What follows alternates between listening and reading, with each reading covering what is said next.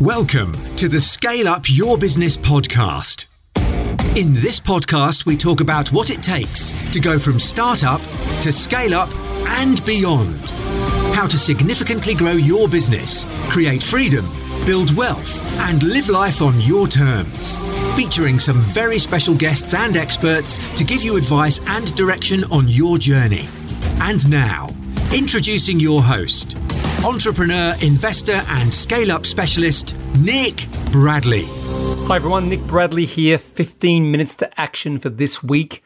This week's episode of Scale Up Your Business. Short and sharp insights, action tips, steps that you can take away at the end of this episode and start to apply to your business. So today I'm going to get right into it, and we are going to be talking about plateaus. Plateaus, that dreadful word that people hate to have when they're in the business of startup to scale up, because just by definition, it means slowing down, it means the stagnation, it means the stalling of your business. And people hate it. People hate it. And listen, I find it uncomfortable too. I probably shouldn't be admitting that readily, but I do, because I like things to be working like clockwork, like a precision instrument. But what you've got to appreciate is that stagnation is not the death of your business, and it's absolutely possible to reinvigorate. Now, before I get into what those tips are, I've got 4 strategies for you today, 4 things to think about. What I first want you to consider is that stagnation, or this idea of something just slowing down for a period of time, is very normal. It's very normal in nature. It's very normal in most things, that you're not always going to have the ups of the roller coaster. You're going to have the downs and you have the points that just go flat. And it's a really good analogy I heard the other day about performance cars, and particularly cars, F1 cars or any sort of racing cars. And, they are designed to be able to, go a full distance of a race. If you think of something like the Le Mans 24 Hour, it's a massive endurance event, and those cars can keep on doing it. They don't really have to pit stop as often as they do. But by pit stopping, it allows them to recalibrate, just to have that small break so that they can push again and push again. So if your business is in a plateau, perhaps it's in its natural cycle, and perhaps you should accept the fact that that's where it is at that point in time, and there's nothing wrong with that whatsoever. However, if it continues for longer than you'd like, and it stretches out, let's say, with no real end in sight, then my view is it is cause for concern and a bit of worry. And, it's one of those things, it's a real kick in the pants to be growing and then remain static for a long period of time. And it's quite often, and I've worked with many clients who've come to me and they've literally been in a point of plateau or stagnation for, I hate to say this, 2 to 3 years. And that's when the founder, the entrepreneur gets burnt out, overwhelmed, stressed, cash poor, time poor, and you just don't have to be like that.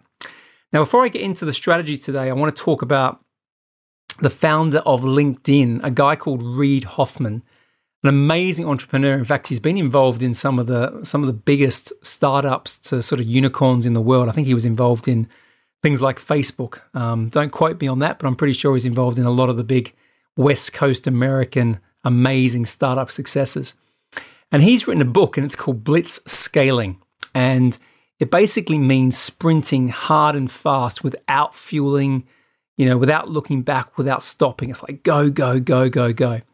And it's funny, Reid, he's a great, interesting guy, right? He's worth looking into. He's got a podcast as well called Masters of Scale. So he kind of does a very similar thing to what I preach on about. But he swears by this technique, and he reckons to gain, this massively highly profitable business that's growing. And as he says, avoiding landing in the startup graveyard within 5 years of opening, like half the companies do, he says that you've just got to go for it. Now, my view is it's quite risky, because you're not relying on other things. You're not, relying on things like structure, stability, careful calculation, but it's another way of thinking about it. And, my sort of view is this: if you've got a business and you want to go from 60 miles an hour to 100 miles an hour when the speed limit is, let's say, 40, then not every business can cope with that. And you've got to be very, very clear that if you've been pushing for so long, it's quite common that you might hit a plateau because the business just runs out of energy. It just runs out of momentum.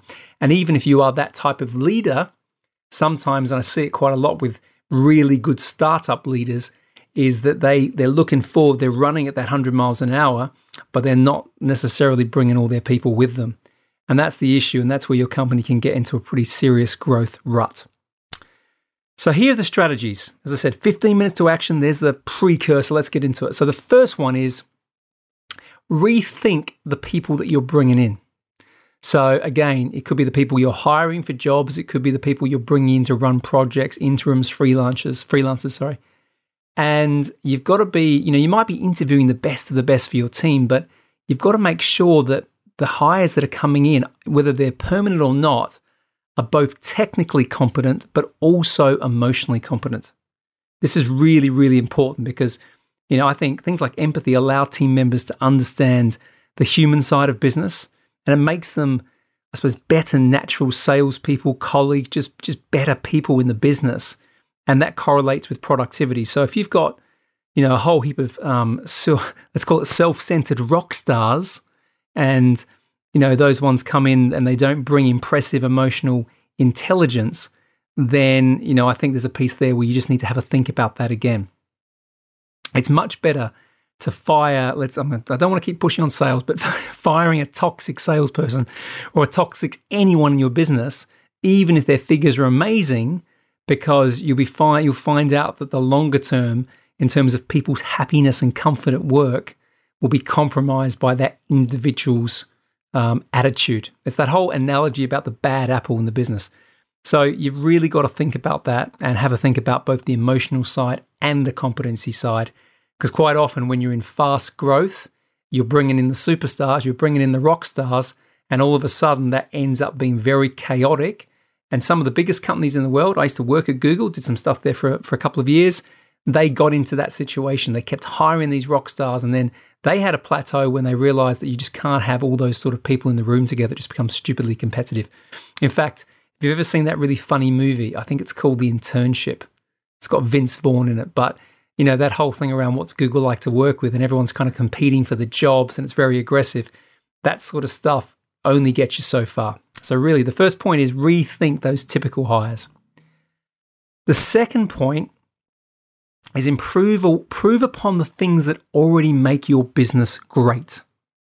Okay, so to get to where you've got to, your company has strengths. It has unique strengths. So you've got to kind of, really delve into what they are and lean on them. Really focus on them.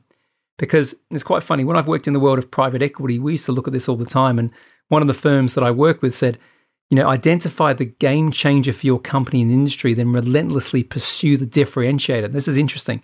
This doesn't necessarily require a complete change to the business model. It just means focusing on customers' real needs. Now, let me unpack that for you, because it's a quote from a private equity firm I was involved in.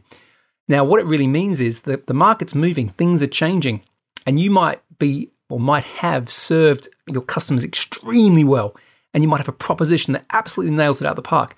But things evolve quickly, things change.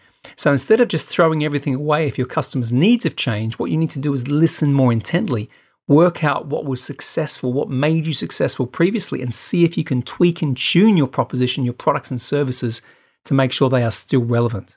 Okay, massively, massively, massively important. Some of the fastest growing companies that I've been researching in America is, and this is quite an interesting point, they tend to sort of play up the oddities. Now, what that sort of means is doing things that are different from what the rest of the market is doing. And I often say, if you want to be successful, look at what everyone else is doing and do the opposite. Now, that doesn't mean totally changing everything, but it means stepping up and standing out. It takes being brave to do that, but if you are prepared to do that, you might connect again with what made your business great in the first place and get you back on that path. Okay? Whew, God. Deep breath. I'm flying today. Now, the third one, and this is going to go against everything I talk about, right?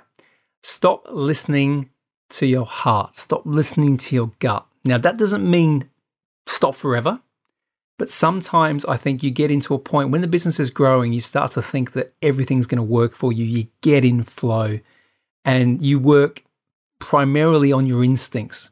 Now, what I'm saying here is you shouldn't completely dismiss your instincts, but you need to back them up by key performance indicators, metrics, the things that are important, data. So the more objective information you can evaluate and the more intelligently you can evaluate this, the more you can, and the more quickly you can scale. So I'm saying stop listening to your gut, but I'm saying that on the premise that you need to bring head and heart together. And it's quite often, and I believe this fundamentally, that if your mindset and your heart set are aligned, you are going to make the best decisions. Quite often, you just get into a situation where things are working, it becomes comfortable, you stop looking at the things that you should be doing, your habits and routines fall back. All of a sudden, I'm just not going to look at that report this week because the business is flying. Do that for too long, forget that habit, and all of a sudden, you're going to get yourself into a plateau state. So even if you think, I don't need to do it, force yourself to do it. And if you make that a disciplined thing, then what's going to happen is you're going to be able to see through the data, through the metrics, issues, problems, challenges before they become major concerns and derailments for your business. So Tony Robbins used the quote. He wasn't actually referencing it to business, but it works every time. He says, you want to kill the monster when it's small, not when it's big, because when it's big, it's going to, rip your business apart. So you want to be able to identify those issues early. So that's what I mean by stop listening to your heart, stop listening to your gut, to your instincts. It just means make sure that the metrics are there, okay? And again, if you're in a plateau, the metrics are going to get you out of it. Because all of a sudden, if you start to measure the right things and you haven't been doing that for a while, you're going to start to see the information that's going to trigger those insights, which are going to get you thinking differently, more creative, different ideas. And those things are going to massively serve you as you try and transition your business back to growth. And the last one is something I've been recommending quite a lot through the whole COVID-19 play, which is unearth and look for adjacent markets. So it could be that you have served your market, the market, the customer, the avatar that you thought was so important when you started your business, and you wanted to solve that problem for them so much. It might be that you're doing it really, really well, and you need to now branch out from your regular customer base and find another market, another segment where your same product and service could have might not be the same appeal, but it has an appeal to that market. So one of the things I see quite a lot is, you might be marketing, let's say, to millennials, but it might be some time to pay attention to Generation Z, for example. Now, this generation is expected to account for 40% of the consumer base now that we're in 2020. Okay, so if you look at the difference between sort of personal spending power and the influence that they're going to have on their parents' spending, it's time to make sure that if you've got millennials, make sure post-millennials are certainly part of your audience. And it could be that your proposition fits really neatly. The key thing here is this is not product innovation. This is not trying to change what you're currently doing. You are literally looking for another market that's going to be applicable to you. And I'll give you a live example of one of my clients recently. Really, really proud of Johnny. He's got a business which sells ponchos, and really cool ponchos. Actually, you can ride bikes with them. They're really beautifully designed, cool colors, fantastic sort of stuff. And of course, with COVID, and also because that sort of product is very much seasonal, he had a really, really bad time, particularly at the beginning of the environment change. That he wasn't selling anything, and he had stock orders coming in from China. But you know what he did? He realized that from the same factory that he was making these things, he could make these really effective, cool masks for people who are kind of still exercising, literally like protective masks, so that, they could do bike riding, they could do running, they could wear them. And they were quite trendy and fashionable, just not those kind of plasticky things that you see everyone wearing, that white and very medical. And he massively sold these things. He sold out of them. And all of a sudden, he was selling a totally new product, you could argue, but it came from the same place. So he was very, very efficient.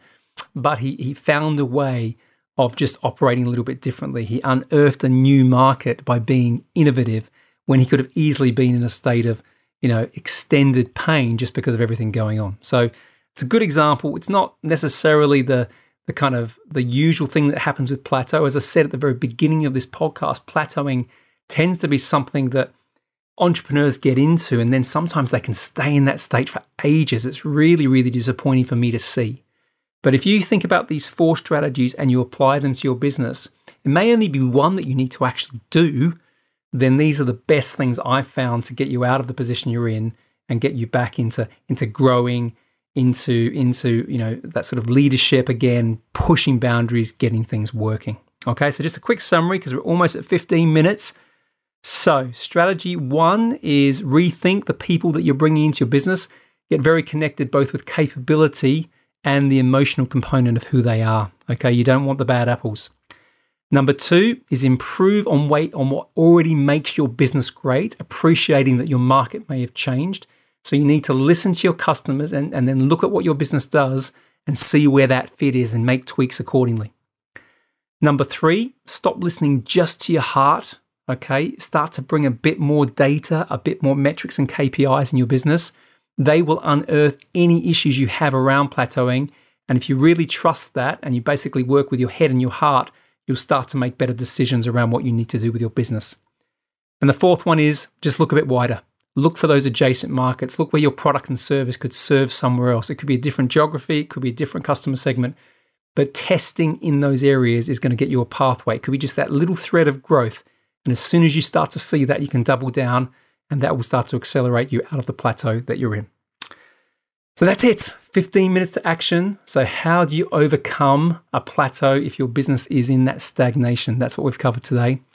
And as I say, if you love what we're doing here, please go and subscribe. Go to Apple Podcasts and subscribe. Leave a review. And if you haven't done so already, join the Scale Up Your Business community on Facebook. It's a very vibrant community. It's growing by the day. And it's another thing that I like to help people to have that community so they can bounce ideas off each other, have some accountability so they can grow and scale their business. So thank you very much. As I always say, be grateful, be brave, have faith, and show up. Bye for now.